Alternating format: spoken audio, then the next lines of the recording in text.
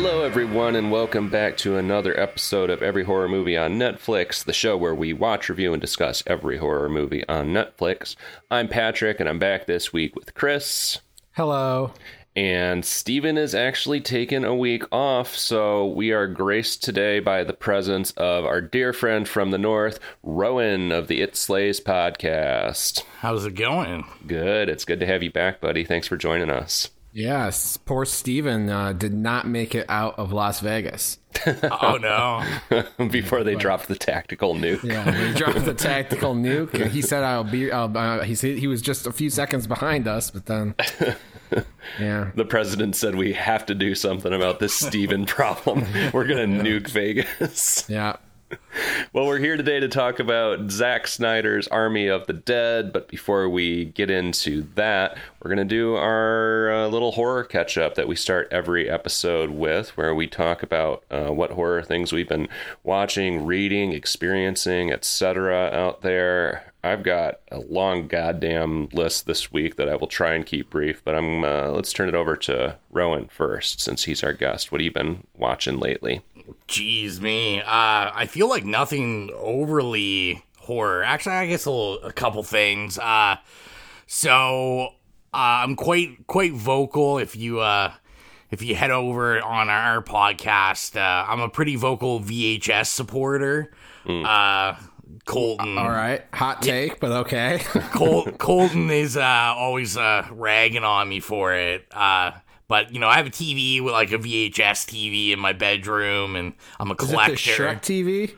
I wish. I really wish it was a pink Disney's Princess one, but I couldn't find one. But, so There's a Shrek TV?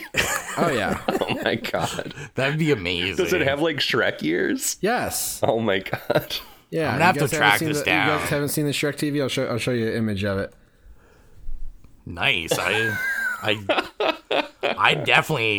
have that. Although, probably a very hot take. I've never seen Shrek, so... Whoa. You're looking at him right now, Rowan. Looking at Patrick. But, yeah, so I recently bought, for the 20th anniversary of Aliens, they put out, like, a collector's VHS box set. So I recently rewatched Aliens, the special edition, the director's cut, and Alien 3. Nice. Which are, you know, enjoyable. I think Alien 3 kind of gets ragged on more than it should. Yes. Are you an Alien man or an Aliens man? I love both, but I would have to say an Aliens guy. All right. That was the first one I ever saw, and I think that one's... I just, you know, I love it. I love it. Nice. And, yeah, honestly, guys, I haven't, like, done a lot. The only other thing I've watched is High Tension for our new episode that's already out for Pride Month. Oh, yeah. So, rewatched High Tension for... This is only my second time seeing it. You know, I do love some new French Extremity. That's all I've watched, though. Like, I've been lame. I've been watching, like, cheesy action movies and stuff just because... Cleanse my palate a little bit. So, what about you, Chris? Well, I have discovered a Netflix exclusive horror series called Creeped Out. Have you heard of Creeped Out? I haven't. It's targeted at children, and it's an anthology horror series. There's 2 seasons of it, like, I don't know, maybe 20, 25 episodes. And it was co-produced by a British production company and a Canadian production company. So, like, it's kind of weird because half the episodes they're clearly in Britain, and then half the episodes they are in Canada. So it's, you kind of gotta get used to that. But it's actually pretty good. Like, you know, if you're looking for like 20-minute horror stories across a diverse set of genres and subject matter, usually they have a little bit of character building message in them, like, you know, don't bully people online, or don't let technology get in the way of the bonds between you and your family. You know, you should check it out. It's surprisingly good and well produced and fairly well written, considering it's, you know, aimed at 13-year-olds or whatever. Nice. I remember when the first season came out, and I think I had it on my list, and then I just forgot to watch it. There's an episode called Cat Food that I would recommend. It is it's like a Rear Window sort of thing, where a boy sees his neighbor buying copious amounts of cat food, and does not go where you might expect. So, and it was actually legitimately scary in the end. I was like, that's pretty fucking scary. I was like, maybe it's not really viscerally scaring me right now, but if I were a child, I don't think I'd ever stop thinking about this. Nice. That's Creeped Out on Netflix. Hell yeah. Patrick, what are you? Let's attack your list now. What do you got for us? I'm gonna try and keep it brief, but it's been a good week or two because I've actually seen so much that I actually really loved. The kind of headline here, the banner selection for me this week, which I know Rowan is in extreme disagreement with me about, is Crimes of the Future. Saw that in the theater, and it absolutely blew my mind. It's Cronenberg back in full body horror mode, and I love it when Cronenberg's in full body horror mode. The world building in it is just crazy. I felt completely wrapped up and immersed in this universe, to the point that when the movie ended, I was like, wait, how is this already over? I've only been here for like an hour or something. It was great. I loved it. Rowan and Colton had very different opinions on It Slays. So if you want a counterpoint on that, go check out their episode. Also finally caught up with Titan, which was amazing. Also a mind blower. Talk about an insane world building and insane imagery. Not entirely sure what it was doing thematically, and if you dig into it too deep, the themes might actually be kind of a bit offensive. I saw a read that it's a very misogynistic and anti-trans movie, and I was like, yeah, could totally see that, but also it's just so hard to even tell what it's doing. But it is just an insane singular vision, so enjoyed that. Saw Deep Blue Sea for the first time since we all spoke last, and that was a big dumb romp. Enjoyed that. And also saw Dog Soldiers for the first time. Oh, how's that? Oh my god, it's fucking great. Good. That's been highly recommended to me since I was literally in high school, and for a while it was hard to track it down to watch it because it wasn't like at the video store on DVD or anything. I bought the Blu-ray years ago. Still haven't watched it. Always been curious about it, and you beat me to it. Yeah, I'm like Skype and you're like Zoom. I had 10 years to get my shit together, and then you just showed up and you got it done. Yeah, I think you would actually really like it, Chris. There's humor in it. It is over the top, but it's played pretty seriously, and the filmmaking is just excellent. It's really, really well put together. Loved that. And then the final note I'll throw in for this week is I finally started watching Love, Death, and Robots on Netflix. I'm not sure why I was sleeping on that for so long, but really like that. I love the little 10, 15-minute episodes. That is my shit.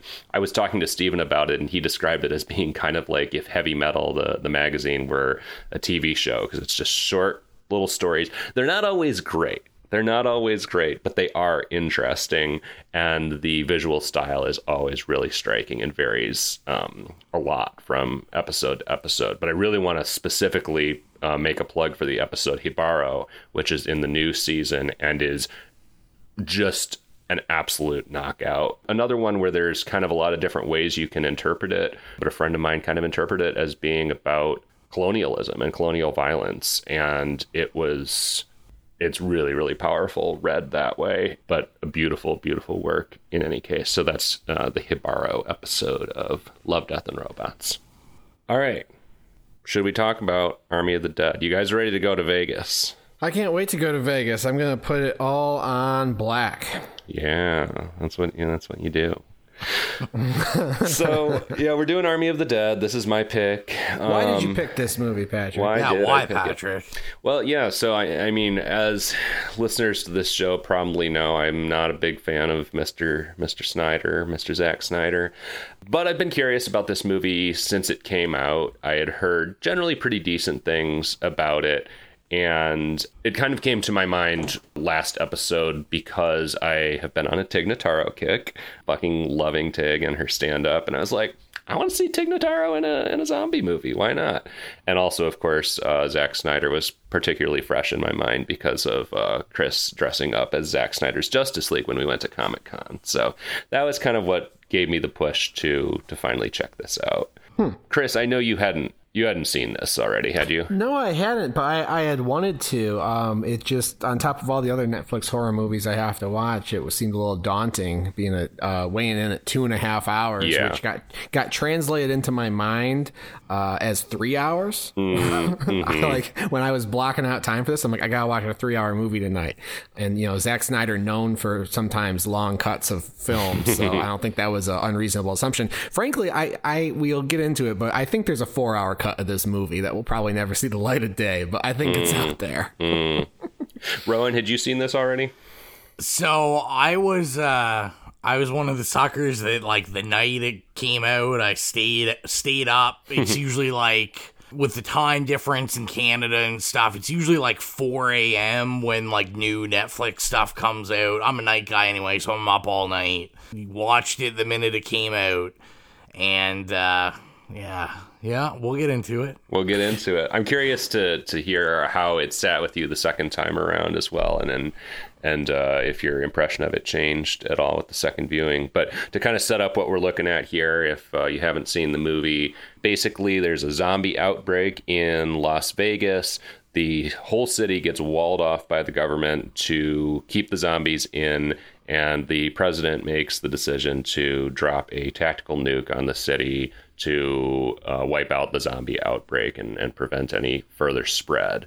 Dave Bautista, who was involved in getting people, including attempting to get his family out of the city, is called in by he's a casino owner, right? Yeah, he's a casino owner. He's a mogul, billionaire, and he owns one of the casinos on the Strip. Mm-hmm. And he shows up to Dave Bautista's job at the fucking hamburger place and says, I've got, $50 million or something, a huge sum of money buried in one of those vaults that you always hear about under the Strip.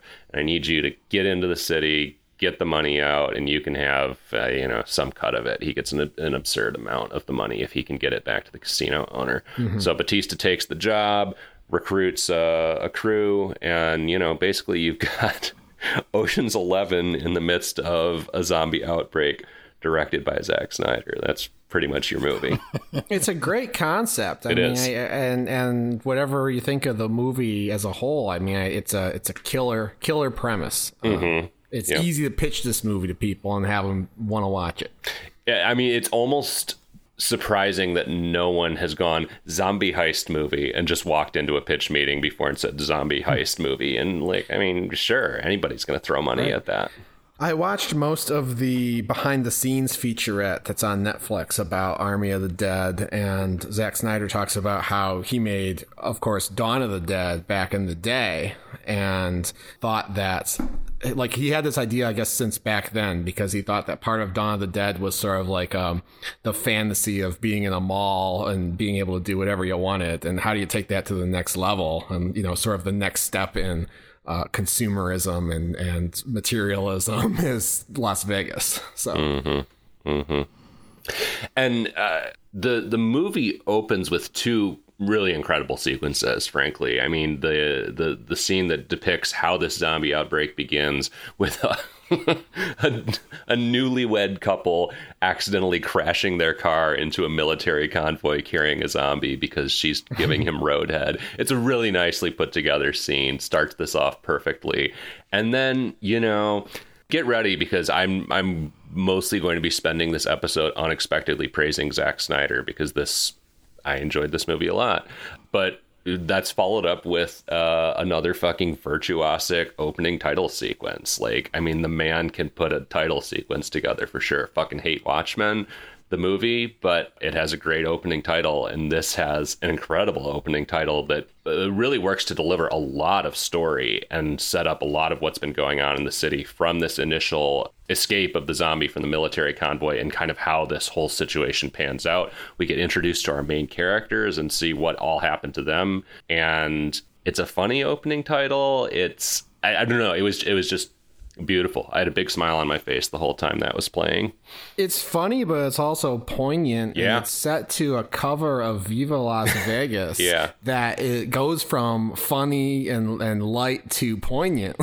And it was just really well done. I mean, Zack Snyder has his strengths and weaknesses as a director, or a auteur, if you want to call him that. But I think that these types of title sequences, really play to all of his strengths. And yeah, it was amazing. And I enjoyed this movie a lot, but I don't think anything in it was as good as the first 15, 20 minutes, or no, not even that, first 10 minutes. But those early moments built so much goodwill for me and helped me get on the movie's level that I think it really helped propel me through the rest of the movie, even when it wasn't quite up to that par. And Snyder bringing Richard Cheese back, who does the cover of he's the one that did the cover for, Down with the Sickness and the original Dawn of the Dead. Oh, okay. And then I guess some Canadian things. The female vocalist, Alison Crow, actually a friend of mine's cousin. She's from Newfoundland. Oh. And he is a big fan. I think her first foray was Man of Steel with Zack Snyder. She's in the movie, singing in the bar at the beginning when Clark is moping and drinking, and she's like a reoccurring vocalist now on all of his movies. She also did the cover of Hallelujah at the end of the Snyder Cut. Yes. Oh, wow. Yes. Huh. Snyder loves Hallelujah.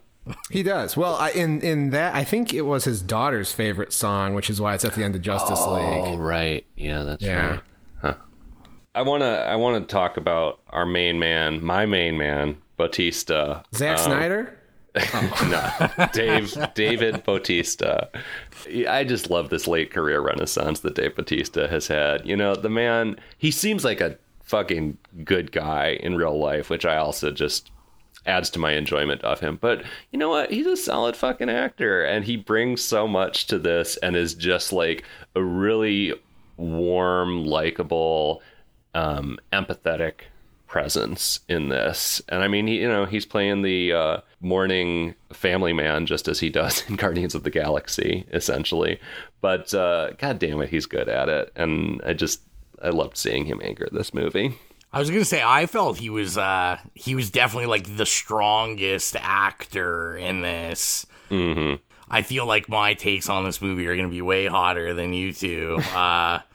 But to me, like, he was one of the only strong points of the movie. I wasn't a huge fan of the cast of this, but I thought he did a great job. Definitely an interesting choice. He gave up the Suicide Squad to be in this. Oh, wow. So I thought that was kind of interesting. I thought he was great in this also. Perfectly suited for the role. He's very convincing as a tough guy, but he's also very convincing as someone who's got a heart and is warm. And of course, he's got the wrestling pedigree, and he can do the stunts that are required of him. He can body slam zombies and ankle pick them and throw them down on roulette tables and shoot them in the head. And it's all it's all a ton of fun. Actually, I want to talk about how all the characters and actors I enjoyed. Maybe Rowan disagrees, but the thing is, you see a lot of movies like this, whether they're heist movies or zombie movies, survival movies of any sort, military movies, whatever, and they throw characters at you and you don't get to know them. I thought it was a hell of an accomplishment that in this movie there's like 10 or 11 people involved in the heist, and they give you just enough on each of them that you can tell them apart. You know who they are, you know how they are in this, who they know, and you have a feeling about most of them one way or another, whether you like them, whether you don't like them, etc. I thought that was a real accomplishment, and I wish more movies like, the Resident Evil movies don't do that shit. Like, you meet like 5 random survivors in a Resident Evil movie, and like they expect you to care about them because they have the same name as someone who was in the video game 25 years ago. So yeah, I thought that was really cool. Yeah, I agree with that. And also that goes back to the title sequence again, where like a lot of these characters are set up non-verbally in that title sequence, which is, to me, was just kind of an impressive feat. The one that was kind of funny to me though was who's the guy that's like the zombie sharpshooter who has the YouTube the viral I don't know his video. Name, but I know who you're talking about. Guzman. Yeah. He has just like an associate. Yeah, Mikey Guzman. He has an associate who he just like brings along with him, and then she's introduced like I think in a single line, and we know nothing about her. That was the only one that struck me as funny and was kind of like the outlier to what you just said. Where it's just like, okay, who the fuck is this? And she ends up, I think, being one of the early cannon fodder characters. Right. Yeah. But yeah, that one was kind of funny. But otherwise, yeah, I agree. Rowan, hot takes on the characters though. You were not feeling them. It's not like I don't like some of the actors, like Amari Hardwick. Like I'm a pretty big fan of his. He's from like Stars fame. He was like a guy 50 Cent found for his whole Power shows and stuff. He's the lead actor for all those shows. And then of course I was super happy. I'm always happy to see what's his name, Theo Rossi or whatever from Sons of Anarchy. Oh, I know him from Luke Cage, but he's Shades great from in Luke that. Cage, yeah. Of course. Such a slime ball. And he's great at playing the slime balls because he's pretty much a slime ball in Sons of Anarchy also. Mm-hmm. So it's not like I didn't like them. I just felt kind of the opposite. I kind of felt like, especially with a lot of the women, like Batista's daughter, like we got some of the backstory, but I mean, this is kind of one of my issues. I'll say first that I am actually a Snyder fan. Like, I generally like his stuff, but I think he's really bad at writing women traditionally. And I just felt like they could have been a little stronger. Obviously we're set up that I think we only really care about Bautista's story, and that's the only one that's, kind of gonna pull at your heartstrings. Speaking of characters and actors, I want to spend a moment on my girl Tig. God damn it, she's so funny in this, and I loved. She's just being Tig Notaro, except in a zombie movie, and I enjoyed that very much. I also, this movie she was famously green screened into to replace Chris D'Elia after there were, I think, sexual assault allegations against him, something like that. Yeah. And generally, like, the technology they used is very good and very effective, especially for a challenge as great as fully replacing one actor with another in a movie. But because of that, I also found myself like paying more attention to her in a lot of scenes, especially ones where she's just in the background and is kind of doing these like, just nonverbal, like, what? Can you believe this? Like kind of reactions to stuff. And it was just so funny to me envisioning her like on a green screen, like just kind of reacting to nothing with no one. Mm-hmm. But it is well done. And she is a delight in the film. They put that together meticulously. I watched a featurette. I did a lot of research for this one, okay? I watched a featurette. It was a video on Vanity Fair's website. He walks through the process of how, like, there's a shot where they're loading money into the helicopter or whatever, and she's in the front. She's in the cabin of the helicopter, but they shot that separately. Built the set, built the helicopter again, and then like put her back in, and it had to match up the position of the camera. And Zack Snyder explains how he used the previous shot as a reference and like drew lines on his monitor for like so that the parallax would line up left and right and up and down, so he would get the camera in the right shot. And then since he's operating the camera and a lot of this stuff, he would like kind of remembered how he moved it along the dolly as he brought it in, and so he got him like 95% of the way there just in camera, and then the effects team put the two shots together. Pretty cool stuff. That's crazy. There's a lot of technical stuff. I mean, people get jaded to visual effects these days, but there is a lot of cool visual effects work going on in this movie. And if you're interested in that sort of thing, there's the documentary on Netflix you can watch. There's this thing on Vanity Fair you can watch. Kind of cool how they made the Las Vegas Strip, the post-apocalyptic Las Vegas Strip, and the hordes of zombies that went with it. And a lot of the zombies are real actors, and the wardrobe supervisor said that they distressed some 40,000 articles of clothing for this movie and had hundreds of zombie actors for the foreground, and then they used those costumes, that makeup, and those actors to create the digital models to populate the tens of thousands that you see in the background of some of these shots. I think a lot of the zombie actors are dancers, or at the very least they have extremely dancerly movements, and I really liked that. I mean, obviously there have been various takes on zombies over the years, but these zombies definitely have a unique kind of flavor to them and feel different from most other zombie things I've seen. Well, that's the cool thing about these zombies and the whole premise of the movie, because everyone that you see who's a zombie is someone who was in Las Vegas. So it's a lot of dancers, it's a lot of performers, it's magicians, it's dealers and stuff. And you can kind of see from their wardrobes and then, how they behave. I'm pretty sure there's a break dancer fighting Dave Bautista at some point or something. And it's maybe this guy was in the show and now he's a zombie. So that's all really cool. I really enjoyed that. The design of the zombies, the costume of the zombies, fun to look at. There's always something interesting to look at in the crowd of zombies. And again, that's something that sets it apart for me from other zombie movies you see where it's just all right, here's a guy, there's a guy. Now it's here's a guy, but he's he's a craps dealer. He's got his little name tag on. Well, and they also do some interesting stuff with, these there's what do they call them, alpha zombies or something like that. There's kind of a more intelligent ruling class of zombies, and there's some interesting sort of rules that are set up around that where they have to leave a sacrifice for these the alpha zombies so that they can have safe passage through the city, which is very interesting. And they even managed to develop a couple of characters out of these zombies. And you end up feeling things for the zombies at a couple of points, and that was quite unexpected for me as well. I was like, what am I watching? Fucking warm bodies here. There's a whole theory that they've worked out with the evolution of the zombies and how they how people's bodies change from early onset zombie to late onset zombie, and then these alpha zombies and the social order, and it's not all in the text of the movie, but they thought it all through, and it makes me, among other things, eager to see another movie kind of set in this universe. I think maybe if this were a better movie, I'd be satisfied and be all right, there's my Las Vegas zombie movie. But they did so much right in terms of building out this zombie Las Vegas and these characters that I kind of want a better movie with it than the one we got, I guess.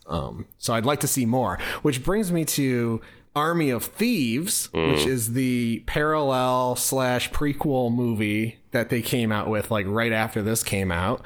And I watched Army of the Dead, and I became extremely interested in Army of Thieves because I liked the characters in Army of Dead enough to want to see them in more stuff.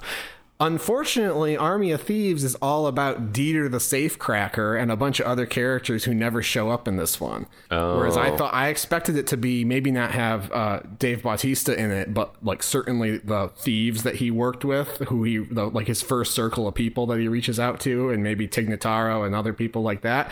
No, it's just Dieter. So I will probably not be watching Army of Thieves. Yeah, because he was one of the more annoying characters in this, frankly. No, I liked him. He was good for what he was. Okay. I love the line when the Bly Tanaka's rounding him up, and he's like, the safecracker will get to work like a surgeon or a painter. Ridiculous. That's the other thing. This is a funny movie. It's I would call it an action comedy more than a horror movie for sure. And I think it's really good as an action comedy movie. I laughed a lot. At stuff that I was supposed to laugh at. So let me ask you guys this. As we've kind of stated already, I am historically not at all a fan of Snyder, and it sounds like Rowan, you said you are a fan, and Chris, I'm interested to just hear both your takes, because Chris, you and I argue about Zack Snyder all the time, and I'm not quite sure if you actually like Zack Snyder or you just like kind of like to troll and defend him for contrarianism's sake. So I'm curious to hear a little bit about like how you both feel about Zack Snyder and why or how you like him. I can't say I like everything he's done as a director. I mean, I feel like he hit me at the right time. You know, I know you said, Patrick, you're not a fan of Watchmen. I was one of the tons of people that I really enjoyed Watchmen. I mean, obviously, that's a hard graphic novel to translate into film. But I did like his style. I think I always hold him in a really high regard because Man of Steel is like in my top 2 superhero movies of all time. What? There's a hot take. Hot take. I saw Man of Steel 5 times in the theater. Wow. I don't know if we can still be friends. Wow. I really like Man of Steel. I like a lot. I still watch it all the time. Wow. And like I'm a fan of Sucker Punch, even though there's so many reasons I shouldn't like Sucker Punch as like a socially conscious guy, but I do enjoy like steampunk and that kind of stuff, so it just kind of tickled my fancy. And you don't see a lot of, steampunk with that kind of budget behind it. So, and of course, Dawn of the Dead. Dawn of the Dead is, up there for, I wouldn't say it's like my favorite zombie movie, but I think for like a remake of a movie, it is, pretty high up there for modern remakes, and very well done. Now, of course, my kind of hot opinion on that is, Dawn of the Dead and, Watchmen, some of the other stuff I've mentioned that I enjoy, he doesn't write.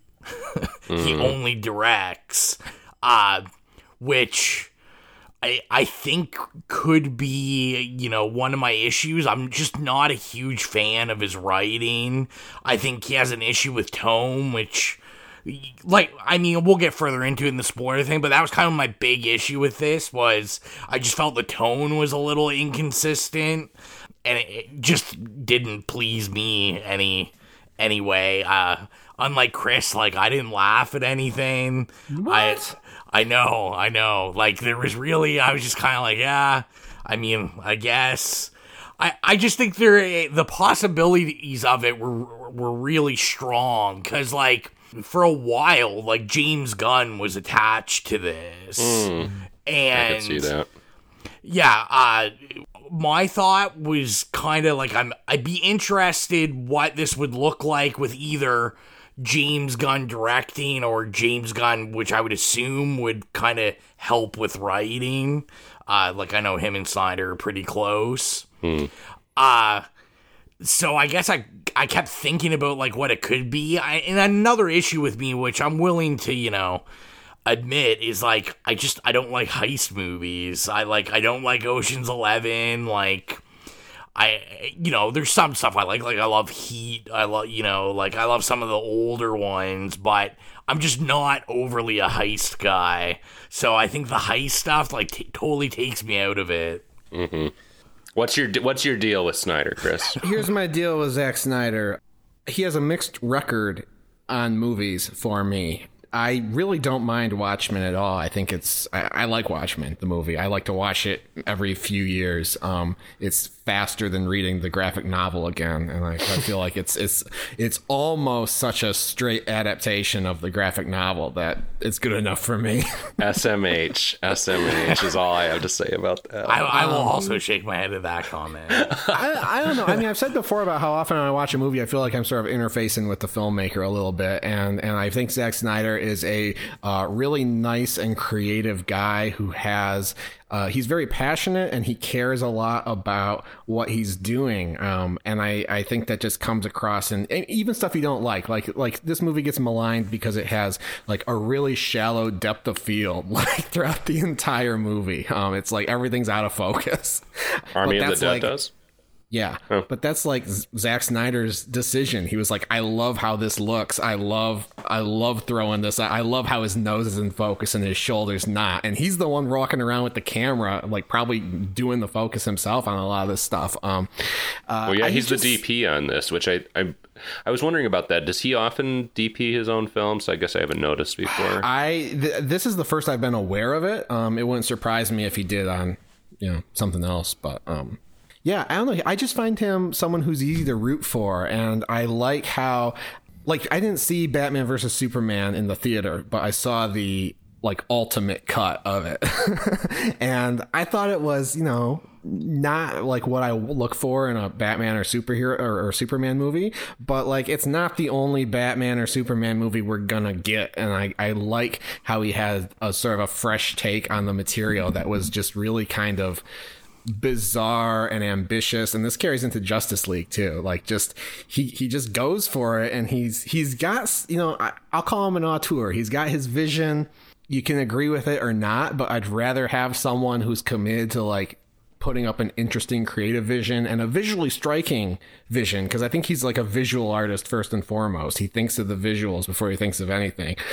I'd rather have someone like that making a movie than what you see in so many other blockbusters these days where they just kind of have no personality. Like, I don't know, like half the directors in the Marvel universe, I don't know what the fuck I don't know how they interpret the characters. I don't know what Spider-Man means to whoever the fuck directs Spider-Man movies. But I know what Zack Snyder's thesis on what superheroes are in his movies. And I think that's valuable. He certainly has vision.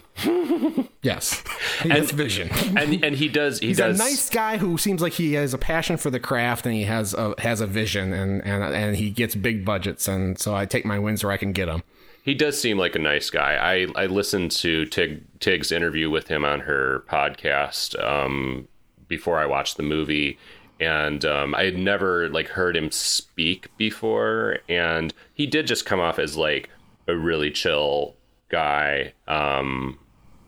And I don't know, I guess so many of his movies strike me as like such just like douche bro, like hyper masculine bullshit that I expected him to be similar, but he seemed not like that, which is also frustrating to me, because I'm like, why do you make such fucking stupid ass movies when you see like he just seems smarter than a lot of his movies actually are. No, I'll agree with that. No, I totally understand why you'd think that, and I probably thought that too about him until like I saw something with him. I'm like, oh, this guy's just like he's a nerd. He's just a geek, and yeah. I don't know. He's an endearing character to me, and I usually find something of value in all of his movies, even if I don't like Mike Flanagan used to be. I don't think he's done a masterpiece yet, but yeah, he might be capable of one. Yeah. I was gonna say I do kind of respect him though, for as they were leading up to this release. This is when I feel all the publications and everything, we were really getting into that talk about like Zack Snyder and kind of being propped it up by like more of this like alt-right bro community and all that. So I will say I did enjoy this, that there was like kind of so many directorial comments to that faction of his fan base. Like we get the Sean Spencer cameo, but Sean Spicer. Spicers, as yeah, but I mean, that was problematic for me. That was bizarre. But see, to me, I liked it because I was like, when you're listening to the news clips, like they're 100% making fun of Trump. Like they make like all the quotes from the president are just like bro douchebag quotes. Like, yeah, that's gonna look awesome, and like all this stuff. I just thought it was interesting that he, for this pop mainstream, like you said, like he really just, he's like in a tour of just like really easy to digest movies, but he just had this weird like political undercurrent going on the televisions in the background. Yeah, that's an interesting facet of this movie too that we haven't really talked about much yet, is the whole subplot about the detention camp that's established outside the walled off city of Vegas, where they're basically detaining I guess, undesirables under the pretense of that they might be zombies. And it's very much, presented as a metaphor for the immigration issue at the border. And I don't know. I was kind of on the fence about that because in one sense, it kind of fits in interestingly with the world that they build in this movie, but it also felt a little shoehorned in where it was like they wanted to do something political, but the movie would work perfectly fine without that subplot as well. Like the movie is not about that. It felt a little shoehorned in, but definitely, yeah, Snyder letting some more leftist politics than in any movie I think I've seen of his kind of fly in this. But then you've also got that weird scene with Sean Spicer and Donna Brazile are debating this on cable TV, and I don't know, that was a weird moment. It's just like, how do you get those two people to agree to doing this, both sort of parodying their public images? It felt almost a little ghoulish to me. It felt ghoulish to me. Donna Brazile's done that stuff a lot, and Sean Spicer will take a check wherever he can get it. Wasn't he Dancing with the Stars? Yeah, he was on Dancing with the Stars, and I think it's problematic to hire him to do anything. So I didn't like seeing him in this, but yeah, it kind of, in that scene, it kind of has like a both sides sort of satire sort of thing. I was trying to put my finger on the politics of this movie or figure out if it was about something for quite some time. And there's lots of little bits and pieces of it, like the detention camp, like the fact that everybody's wearing their American flag upside down on their tactical vests. I thought that meant something. Oh, I missed that. There's the scene where they say, oh, this is a free country. And the character says, oh, we're not in the United States anymore. This is the exclusion zone. And he says, oh, so it's a freer country, huh? Or something like that. Mm-hmm. There's pieces, bits, and then like the whole thing, like how can you have, and zombie movies are, typically involve some sort of social commentary. How can you have a movie about, these people, largely minorities, some of them from a camp, immigration camp, how can you have them stealing money out of a casino under a zombie apocalypse for billionaires and military generals and things like that, and not really have something to say about, not be doing it with an intention? I don't really know what the intention was. I don't think there was one. I think that's the Zack Snyder way. Yeah. I think he plays a little to the left, a little to the right, because he just, his MO is he just wants, he's like, I need this to be a hit. I want to make it a ton of money so I can continue to make movies that are way too long. Well, you just see this a lot. I mean, you see this a lot in movies. You see people who have an interest in politics but aren't particularly they're not particularly savvy enough about politics to put a really coherent point in their movies, but they just, they're kind of painting with it. I don't know what it means any more than I know what it means when Lex Luthor makes the senator drink piss and Batman v Superman. Was that political or what?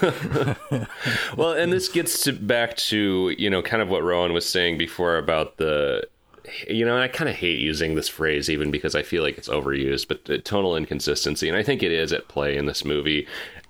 And again, I mostly liked this, but there is a bit of an uncomfortable balance at times between the comedy and the poignant stuff and the horrifying stuff and the political stuff. At times it feels a little bit like a grab bag, and I felt a little whiplash at times when you would shift between those things, because one second you've got, and again, this is, I guess, a weird example to use because I've sung the praises of the opening title a lot, but one moment you've got a joke with like an Elvis impersonator turning into a zombie while they reference Elvis in the song that's playing behind the opening title, and the next moment you have genuinely poignant family trauma and Dave Bautista trying to reconcile with his daughter and people losing loved ones in truly upsetting and affecting ways, and then the next moment you've got this political commentary that we're talking about.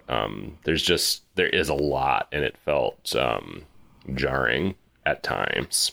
And again, I said it before, I'll probably say it again. I think there's a 4-hour cut of this movie where all this stuff makes a little more sense. I got Whiplash too, and there was a lot of like subplots that didn't get resolved to my satisfaction. I might say the main plot didn't get resolved to my satisfaction. And it felt to me like there's another hour of this movie that they had to cut out for some reason. Yeah. Netflix said, we don't have the bandwidth. This is Zack Snyder's Army of the Dead coming soon. I want to see the Snyder cut of Army of the Dead. Well, I feel like we should review this, and then we can kind of dig into some of these little plot details and the way this all does or doesn't resolve. Do you guys have anything else you want to talk about before we go down to the spoiler room? No, sir. I'm good. Rowan, do you want to kick us off? All right. With a view it, cue it, or screw it? View it, cue it, or screw it. This is I'm like bordering on a like screw it and cue it. Think I'm gonna have to give it a screw it. I just, the runtime's a big issue for me. I think with the genre of zombie movies, there's not a lot to them, so I think you really have to be like quick and fast and to the point with zombie stuff. If you're just doing it for action's sake, which I feel Zack Snyder kind of is doing. And honestly, I feel like I can list like 20 better zombie movies than this one. I think if you like action more than horror, this is great. Like, to me, this would be something that I mean, I guess my own parents don't work because my parents love super gory, inappropriate horror, but if you had like parents that weren't like really in the horror movies, and you're spending your Father's Day with your father that likes Sylvester Stallone movies, like he'd probably like this. Like, your mom might like this if she's in the action movies, because it does have lots of action sequences in it. But I don't know, like, this is my second time watching it, and I felt it was, 2 times too much. So, yeah, I'll just give it a screw it. All right, listen, I figured out the political thesis of this movie. Oh, boy. While you were speaking. So, you mentioned Sylvester Stallone. The 80s were an age of these hyper-masculine action heroes that really embodied a conservative ideology, very, very Reaganite, like there's a bad guy, the world is nasty, we need to punch him in the face and not have any feelings about it sort of attitudes. This movie is a gateway for people who are into that sort of thing, who have the conservative mindset. They want to see the ripped Dave Bautista man destroy zombies. And at the end of the day, I've said this before, zombie movies are all about the homicidal fantasies of right-wing gun owners. That's all they are, for the most part. That's where the genre. That's why we have the genre. People do interesting things with it, but that's what it is. So they say, okay, I'm going to watch the big strong man with the tactical vest kill the zombies, shoot the zombies, body slam the zombies. But then you watch this movie and you find out, oh, you know what? Actually, Dave Bautista's not afraid to cry a little bit. He has a heart. He cares about family. He cares about the lives of immigrants. So it's the first step from going from Stallone to voting straight Democratic ticket. And that's why this movie exists. It's going to bring us back from Trumpism. Well, and the interesting thing that goes with that too is the movie also shows you the zombies have feelings and care about shit too. Holy shit, Patrick! Yes, thank you. You just completed the metaphor. That's what it is, because you're invited into the interior lives of the zombies, and you're made to feel pity for the zombies. Mm-hmm. And then how does it end? Well, is it a spoiler to say they nuke Las Vegas? I don't think it's a spoiler. We told you it's going to happen. Yeah. They get nuked. I think this is an anti-nuclear, pro-refugee, pro the other side of the conflict story. Yeah. Yeah. This movie's going to save America. Anyway, for those Army reasons, of the Dead is going to unite America. For those reasons, I'll give it a view it. I really enjoyed this movie. It was almost a masterpiece for me. It kind of fumbled the bag, so to speak, at the end of the movie. We'll talk about that. I thought the characters were fun. The action setups, set pieces were fun. Just the setting of Las Vegas, post-apocalypse, zombies everywhere, card tables. that's all fun. Costumes, all that stuff, all the little details that I already talked about. Enjoyed it a lot. Laughed my ass off. Got emotionally connected to several of the characters, at least a little bit. I've already recommended it to some people. I think this is a very accessible movie. I think I think there's a type of people like us who are like real particular and care a lot about our horror movies and our, we want great film and great arcs and stuff, and we're probably the demographic least likely to enjoy this movie. The people on Letterboxd, has a low score on Letterboxd. I checked.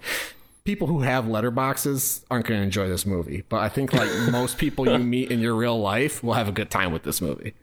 And I did. So view it. How about you, Patrick? I'll give it a view it as well. I had a really good time with this, especially for 2.5 hour movie. It really held my attention. It's a novel premise, generally well presented. It's not perfect, as I've said already. It's, a little, I did get that just sort of jarring whiplash sort of effect from the amount of stuff it was trying to do. And I think even though it did hold my attention, there's still some stuff that could have been cut from this. It could probably be, sure there's a 4-hour cut, but there's probably also there could be a 2-hour or 15-minute cut that works a bit better than this does. But it was very entertaining, and frankly, I'd watch it again. I don't rewatch a lot of stuff that's not Marvel movies, but I would rewatch this one. So good job, Zack Snyder. You impressed me for the first time ever. Can't wait to see what this director does next. Yeah, hopefully it's not another fucking DC movie. All right, well, we're going to go down to the spoiler room and talk about all the plot developments, all the third act fun stuff in Army of the Dead. But before we do that, I want to encourage you all to check out our brand new Amon Discord. Actually, how the fuck do you get to the Discord? Is there a URL we can give out for the Discord? I don't think so. I don't know. We don't know enough about Discord to give you the URL, but we'll put it in the show notes. How about that? We will drop the link to our Discord in the show notes so you can join and talk about this movie and all the other movies that we talk about on the show. Yeah, we were encouraged to set up a Discord by Amon's superfan Bree, who's our super moderator out there, and she knows a hell of a lot more about it than we do. So we've kind of been letting her take the lead and teach us how this weird and wonderful world works. But it has taken off a lot in just 10 days or something that we've had it going. There's been pretty robust conversation about a lot of different stuff out there, and it's been a delightful surprise for us, and we'd love to have you come join us out there. So we'll link to that in the show notes. If you need proof of life from Steven, you might find it on Discord. He's hanging out on there too. He might talk to you. He has a book club. He's got a book club. Actually. Yeah. There's a J emoji. There's a Gerald emoji. There are View It, Cue It, and Screw It emojis. It's a delight. It's a delight. Had some really good discussions actually on the Discord after our last episode, because we were asking everybody to submit their thoughts on gateway horror. So we got a lot of people talking about that and what they watched when they were kids and how they were raising their own kids, if they have kids or if there's kids in their lives. Also got a couple interesting emails from listeners who weighing in on the same thing, and those were all great to read. I don't think we're going to go into detail on that on this show, but again, if you're interested in joining the larger conversation, check us out online, especially on Discord, where that's where the conversation's happening apparently. Yeah, I've really been enjoying seeing those takes from folks on the Gateway Horror discussion. Obviously, we had a very robust conversation about that on the Night Books episode. In fact, so robust that 10 minutes of it got cut out of the episode. As much as there is in the episode, a lot got left on the cutting room floor because we're like Zack Snyder. We went hard on that. Yeah, at some point we're going to get the Steven cut of the Gateway Horror discussion. But yeah, that's been a fascinating topic, especially as someone who does not have kids and most likely never will. It's been nice to hear, particularly from folks who do have kids and love horror and have kids who are interested in horror, to hear about, kind of how they're managing their children's entry into that world. So thanks everybody for your contributions to that conversation. Also, as usual, check us out on social media. If you don't already, follow us on Twitter, Facebook, Instagram. We're at Ehmoncast, EHMONcast. If you want a piece of merch, like a t-shirt or a coffee mug with Every Horror Movie on Netflix art on it, please go to our broken website, everyhorrormovieonnetflix.com. And lastly, go to your podcast provider of choice and leave us a review. We love to see the feedback, and it helps people find the show. All right, you guys ready to nuke Vegas? Yeah, let's go to the spoiler room. All right. Let's go to the spoiler bunker, the spoiler vault. Launching that spoiler room in T-minus 10 seconds. We'll see you there.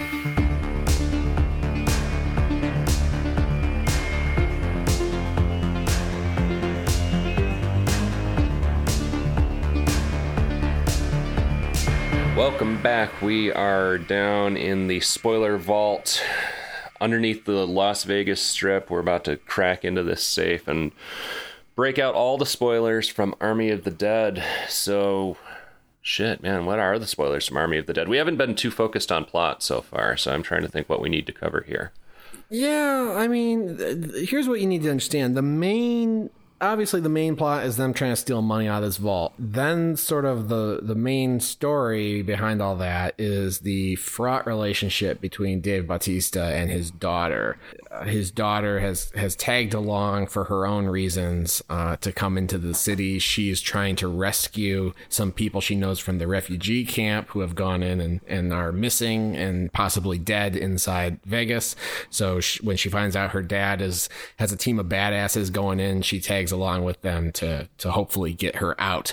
That creates some conflict between the two, and then they have a whole bunch of baggage from their past life and Dave Bautista having to kill his wife, her mom, not being there for her emotionally afterwards. So that's sort of like the emotional heart of the story. I mean, in the end, pretty much everybody dies one way or another. Mm-hmm. And that's kind of upsetting for me because there were a lot of fun characters, and half of them are going to die. But the fact that like everybody dies kind of is very, very bleak. Everybody dies except Dave Bautista and his daughter get out. They're able to take out the one mother from the camp that the daughter was trying to save. But their helicopter crashes after Vegas is nuked. Dave Bautista turns into a zombie and has to be killed by his own daughter. And then brutal. Crucially, we don't see the woman who was rescued by the daughter after the helicopter crash or in any epilogue to this movie. I didn't even think about that. Yeah. So I was like, okay, so basically like, it kind of works if you have this like cast of characters and they're all like rogues who don't have, any future after what happened to them around the events of Las Vegas.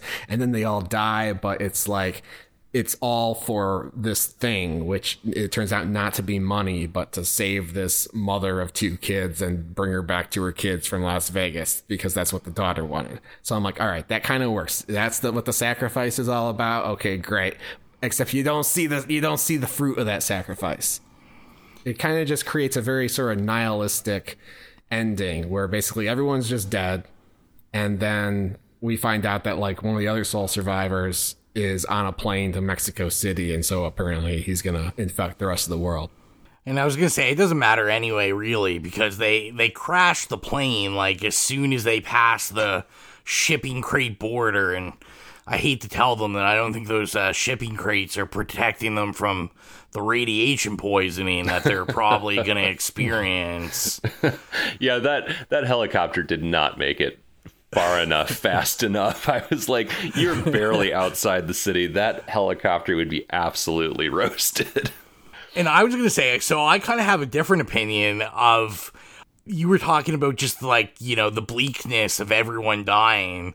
I felt everyone died and I didn't feel bleak enough. One of the things that I enjoy that, I think now, of course, I don't think Snyder will ever be like a Romero or anything, but, I think the beauty of really great examples of the zombie genre is just the bleakness, the primalness of it, of like people are dying. They're not going to survive.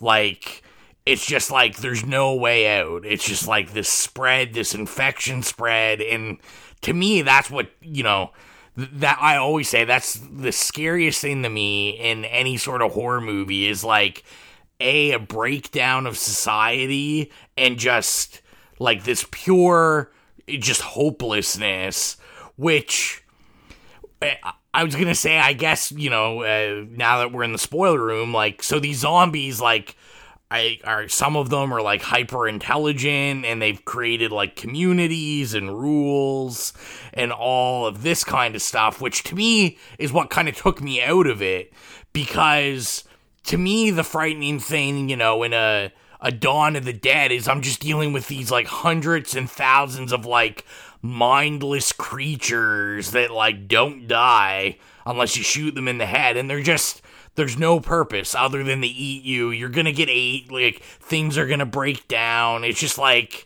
you're done. It's just a matter of when you're done.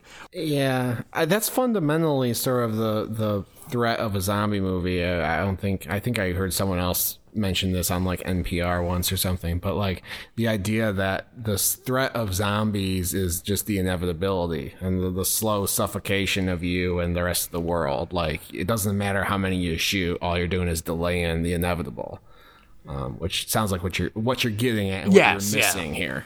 Yeah. But it's just not that kind of movie. I mean, this is an action comedy that happens to involve zombies. I liked the everybody dies approach, actually, because it ended up creating a lot of interesting moments of sacrifice and kind of demonstration of the bond that had formed among this group of people. Some of the people in this crew know each other already and are friends and care about each other, but a lot of them are in it like just for the money. It was nice to see some of those scenes, like I think when Guzman goes out, it's a self-sacrifice moment because he actually cares about the people that he's been doing this with, as opposed to his initial motivation of just getting in it for the money. Yeah. And there are a number of scenes like that. Dieter, the safe cracker, who again has been in it for the money, and also was very scared by the whole zombie thing, ends up, fighting some zombies, sacrificing himself so that his friend or fellow crew member, whatever, can get into the vault and finish collecting the rest of the money. I don't know. I liked the way that, all those moments of self-sacrifice kind of contributed to the character arc for this group. Out of interest sake, I also thought it was really interesting because when they were like, once they get in the vault and they're like getting the money, I had to look it up because I'm like, I feel like this is a lot of money. And I was like, I feel like, these guys aren't carrying this money out. And I saw, like, I can't remember if it was the IMDb trivia or somewhere I was looking that apparently someone calculated and said that it was like just that amount of money would actually weigh 2 tons. And that, like, you would actually have to have like trucks transport it. You wouldn't be able to carry it. So I did like that part because, as we talked about, the whole everyone's jacked and. Well, they didn't have time to do this, but they were going to take all the money, take it to the cashier, load it onto a Bly's Casino player card, and then just take the card out.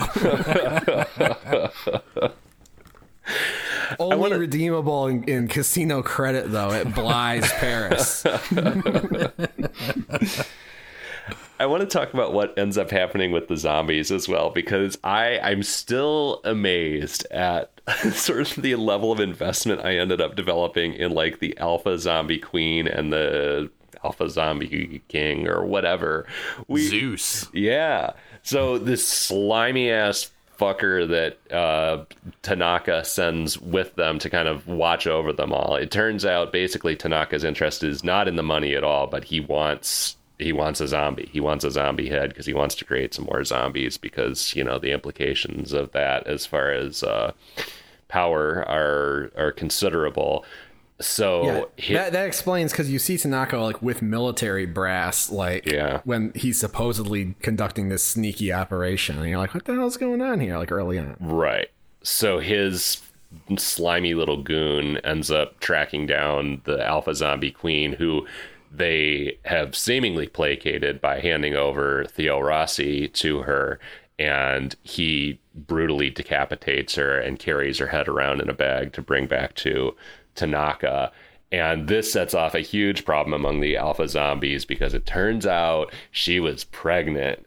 And I did not expect to see a zombie fetus like pulled out of her corpse. When I did, I reacted viscerally to that shit. I was like, oh, fuck. It's something you haven't seen before. And I'll give him that. Her zombie partner emotes tremendously over this whole thing, and I was moved. He's pissed, he's full of rage, he's upset, he's so sad, and his grief drives the shit show that results for the last third of the movie. And it's great. It's fucking bizarre, but it's so great. I didn't have an emotional response to that, other than I thought it was wild and delightful. You don't care about the preborn, do you, Chris? Not in this instance. And then but then they have fun with the head, because they're carrying around this queen zombie head, which is still animated in a little like bowling ball bag for the rest of the movie, culminating with one of our heroes trying to get the king zombie to back down by pulling the head out of the bag and putting a gun to the head, which was just all, and like the head's like hissing and screaming. It's just fun stuff. Yeah, good stuff. I'm curious what you guys thought about that we're quite obviously showing that some of these zombies are robots. Okay. What the fuck are you talking about? Because I saw there was one shot where someone got shot, and I was like, that looks like a fucking robot. Yeah. There's sparks. There's sparks that go on the wall. There's a couple zombies that die throughout the film that we see kind of blue electronics, and then sparks go. What is that about? So my kind of theory on it is, so Snyder claims that he has a whole universe prepared for this. Love to hear it. That he can, he said he could make films for the rest of his life in this universe. Where have we heard that before? And so I guess my theory on it was that, just our opening scene. These guys are coming from Area 51. Now, I wasn't paying attention closely, but I know Reddit was just claiming that you can actually see two alien ships in the windshields when they're pulling out. Oh.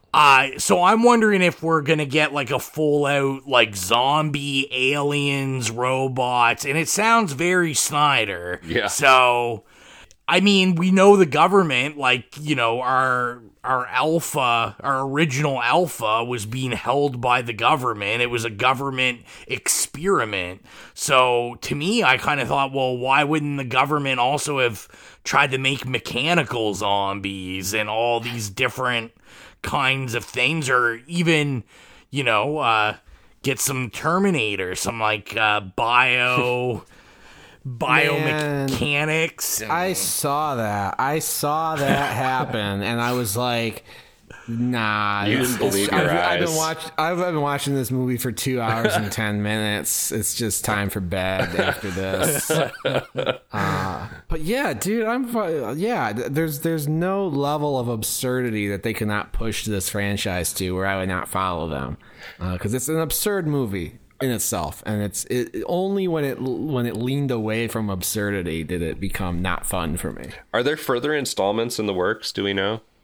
Apparently so. I mean, according to the internet, Zack Snyder's next production is a sci-fi film called Rebel Moon, which I feel like we're just starting to hear about. I saw something about that. That's a superhero thing, I think. And then it sounds like he's going to come back for Planet of the Dead. Oh, give it to me. Yeah, and I was saying there's also, they're getting ready to launch animated, I think it's a show that is based off of this movie. So I think what I read about it is it's going to follow all of... It's kind of what you were talking about, Chris, what you kind of wanted, where from what I've read is it's going to follow all the other heisters in this, and I think it's going to kind of give background on them. Yeah. Interesting. So I was going to say, I was also kind of interested. Like, I know, and it's kind of fitting from what I had watched, I said I'd been watching, but I remember when I first watched this, and I had watched it with a friend of mine, and the first thing I said when it was over was, this doesn't remind you of another movie, like beat for beat another movie. Oh, it reminds me of another movie. It's one we already mentioned. Yeah, I think I'd read somewhere, I think James Cameron commented on it and was just kind of like, yeah, like this is beat for beat Aliens. Like it's the same plot. It's the same, like, we're not interested in what we're actually telling you we're interested in. We just want, we just want the aliens is what we really, really want. And even some of the scenes, like, when, the right-hand man, like, locks, Marie or whoever, like, in the room and then pretends he didn't do it. The company man, yeah. I mean, obviously towards the end when you have, their mission's accomplished, but they have to go back to save the human that they have the intimate bond with, and then the helicopter pilot dusts off and isn't there when they arrive back at the helipad, but then comes back. It's all very similar. I was thinking aliens even before that happened, and then that happened, and I was like, and a nuclear threat, that was also the threat in Aliens, was that it was going to be a nuclear explosion. Yeah. I didn't want to say it before because I don't want to sound like I'm just insane, but I think one of the reasons I like Zack Snyder is he reminds me a little bit of an incompetent James Cameron. I will give him that. I'll give him that. Like just his drive and his hands-on nature and his interest in effects and getting his hands on the camera and his ambition. Like I don't think he's in the same league as James Cameron, but I think he's got the same DNA, and I love it. I didn't take offense to it. Like, I thought it was kind of a nod, because I think there's lots of nods in this. Like, the scene where, one of the kind of, sillier scenes I thought where the zombies were hibernating in the dark. I like that. Yeah, which is pretty much just a complete beat-for-beat rip-off of Silent Hill.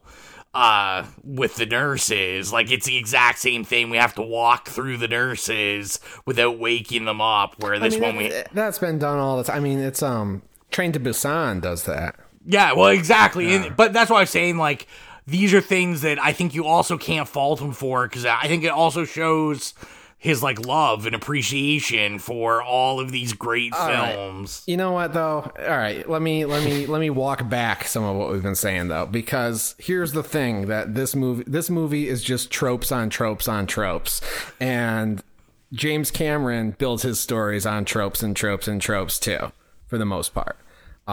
So you have a vague story that has the same kind of like general structure, and then you just build it out with tropes. You're gonna I agree with that. Yeah. I did think Tig Notaro's explanation for dusting off was very shitty though. Because in Aliens, Bishop is like, oh yeah, the platform got a little unstable. I had to take off for safety, but yeah. And then she's like, oh, I meant to leave you there, but then I just developed a conscience and came back. It was a little shitty. I feel like there was a lot of there's probably a lot cut with like them in that role, just because I'm assuming there was a lot of dialogue between, the original concept of the helicopter pilot and everyone else, and where they couldn't use any of that. Yeah. Well, I see. Yeah, because of the situation. But I mean, like, come on. The woman that we saved from the hotel, who is like the whole purpose of going back, who's the whole like the only thing that they have to show for their efforts. We never see her again. We never see her on the helicopter. We never see her in an epilogue. Nothing. We don't get to see the daughter open up her food truck or whatever the fuck she ends up doing with the $15,000. Like, It just seems like there's another hour, and I want to see it. Hashtag release the Snyder cut. I disagree. We're going to get it going again. This should have ended sooner. And this is a good, like, let's talk about the ending, because obviously there are some opinions on that. But I mean, so the daughter gets away, and then we see, what's his name? Undero or something? Yeah, something like that. Who I'm trying to think, like, we haven't even really talked about him that much, but he's kind of one of the key guys. He's one of Batista's, he's like one of the bros. three. Yeah. They've done this shit before. Vandero is his name. Vandero, there you go. And he's the one who the safecracker locked in the vault in a moment of self-sacrifice, leaving him with the money. And frankly, like, this vault is so impenetrable. I'm like, how the fuck does this guy get out of here? Like, to me, I was like, oh, is this not a death sentence? But somehow he's made it out. You can get out. It's not like you can always get out of a thing these days. Just not in. It's for safety. Yeah. You go to a building, you can always get out even if the door's locked. Yeah. Used to be you'd shove a kid in a locker and he was fucked at school. Now you shove him in a locker, there's a little latch over the door. You can open it from the inside. It's our world's very safe when it comes to getting locked in things. Yeah. Except for a Tesla. If you drive a Tesla, you're fucked. Well, he makes it out with the bulk of the money and charters a private jet to fly him out to Mexico, and he's on the jet and starts having odd symptoms while having a celebratory glass of champagne.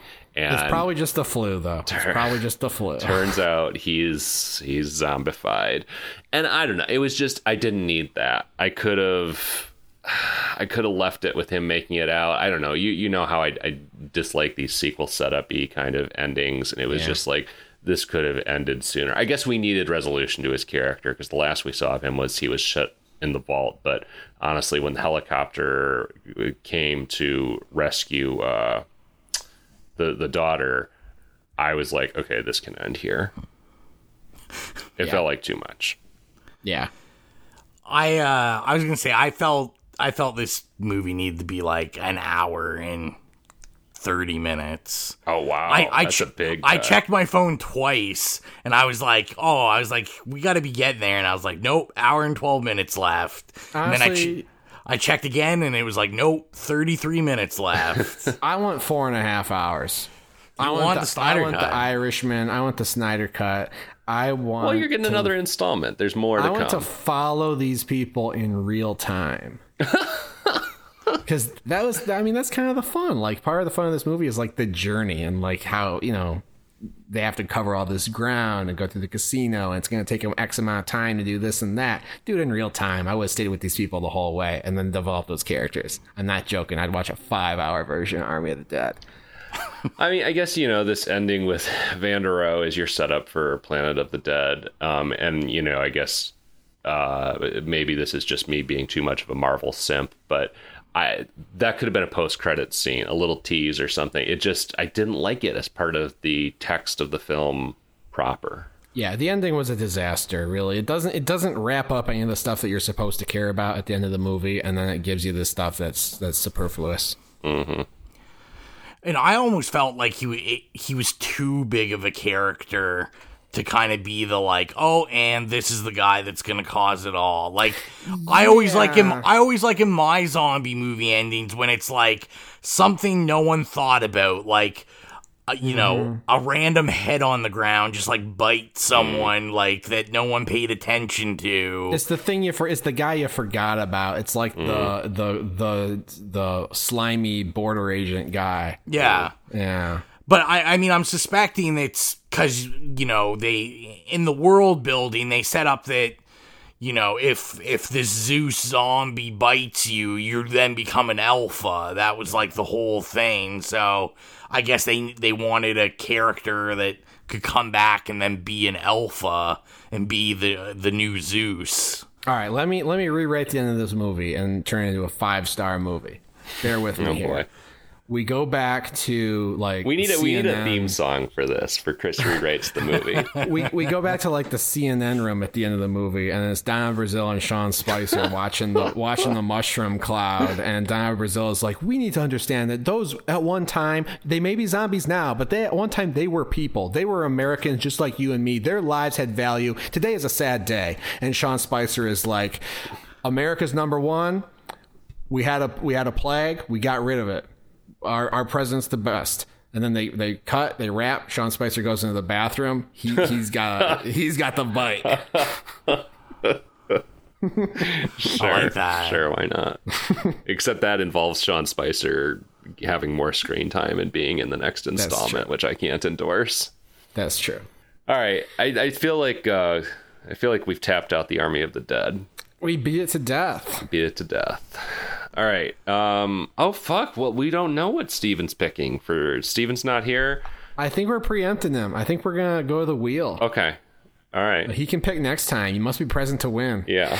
All right. So we're gonna wheel out our digital wheel of death, on which we've loaded up every single horror movie on Netflix, and it's going to pick a movie at random for us to watch next episode. Yep.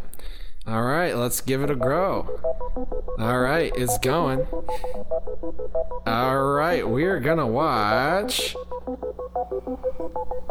Game Over. Game Over. Nice. And this is one I've seen a lot of because it's on Net. I think it used to be on Netflix in 3 different languages. Now I see it in 2 different languages. I think that it's the same. I think it's just different dubs. If that's wrong, I guess we'll find out later. But Game Over, I believe it is a Indian film, and it is, the tagline on Netflix says, as a series of murders hit close to home, a video game designer, I like him already, with post-traumatic stress must confront her demons or risk becoming their victim. Okay. Oh, Game Over. I get it. She's a video game designer. Yeah. All right. I don't think it's the same one I was thinking of, so... I think the one I was thinking of is French. All right. No. Well, looking It's a forward. French language dub. Looking forward to that on our next episode, which Rowan sadly will not be here for. But Rowan, thanks so much for guesting today and filling in for Steven. It's Game Over for Rowan. Game over for Rowan. Thanks for being here. If you want more Rowan, of course, you can check out the It Slays podcast there. You guys put one out, every week? Not every week. We're pretty... so we kind of have like the side cast now of Now Slain. So that usually is me and Colton. We'll go Thursday night when new horror movies come out, and we usually go watch them. I don't get home from them till like 1, 2 in the morning.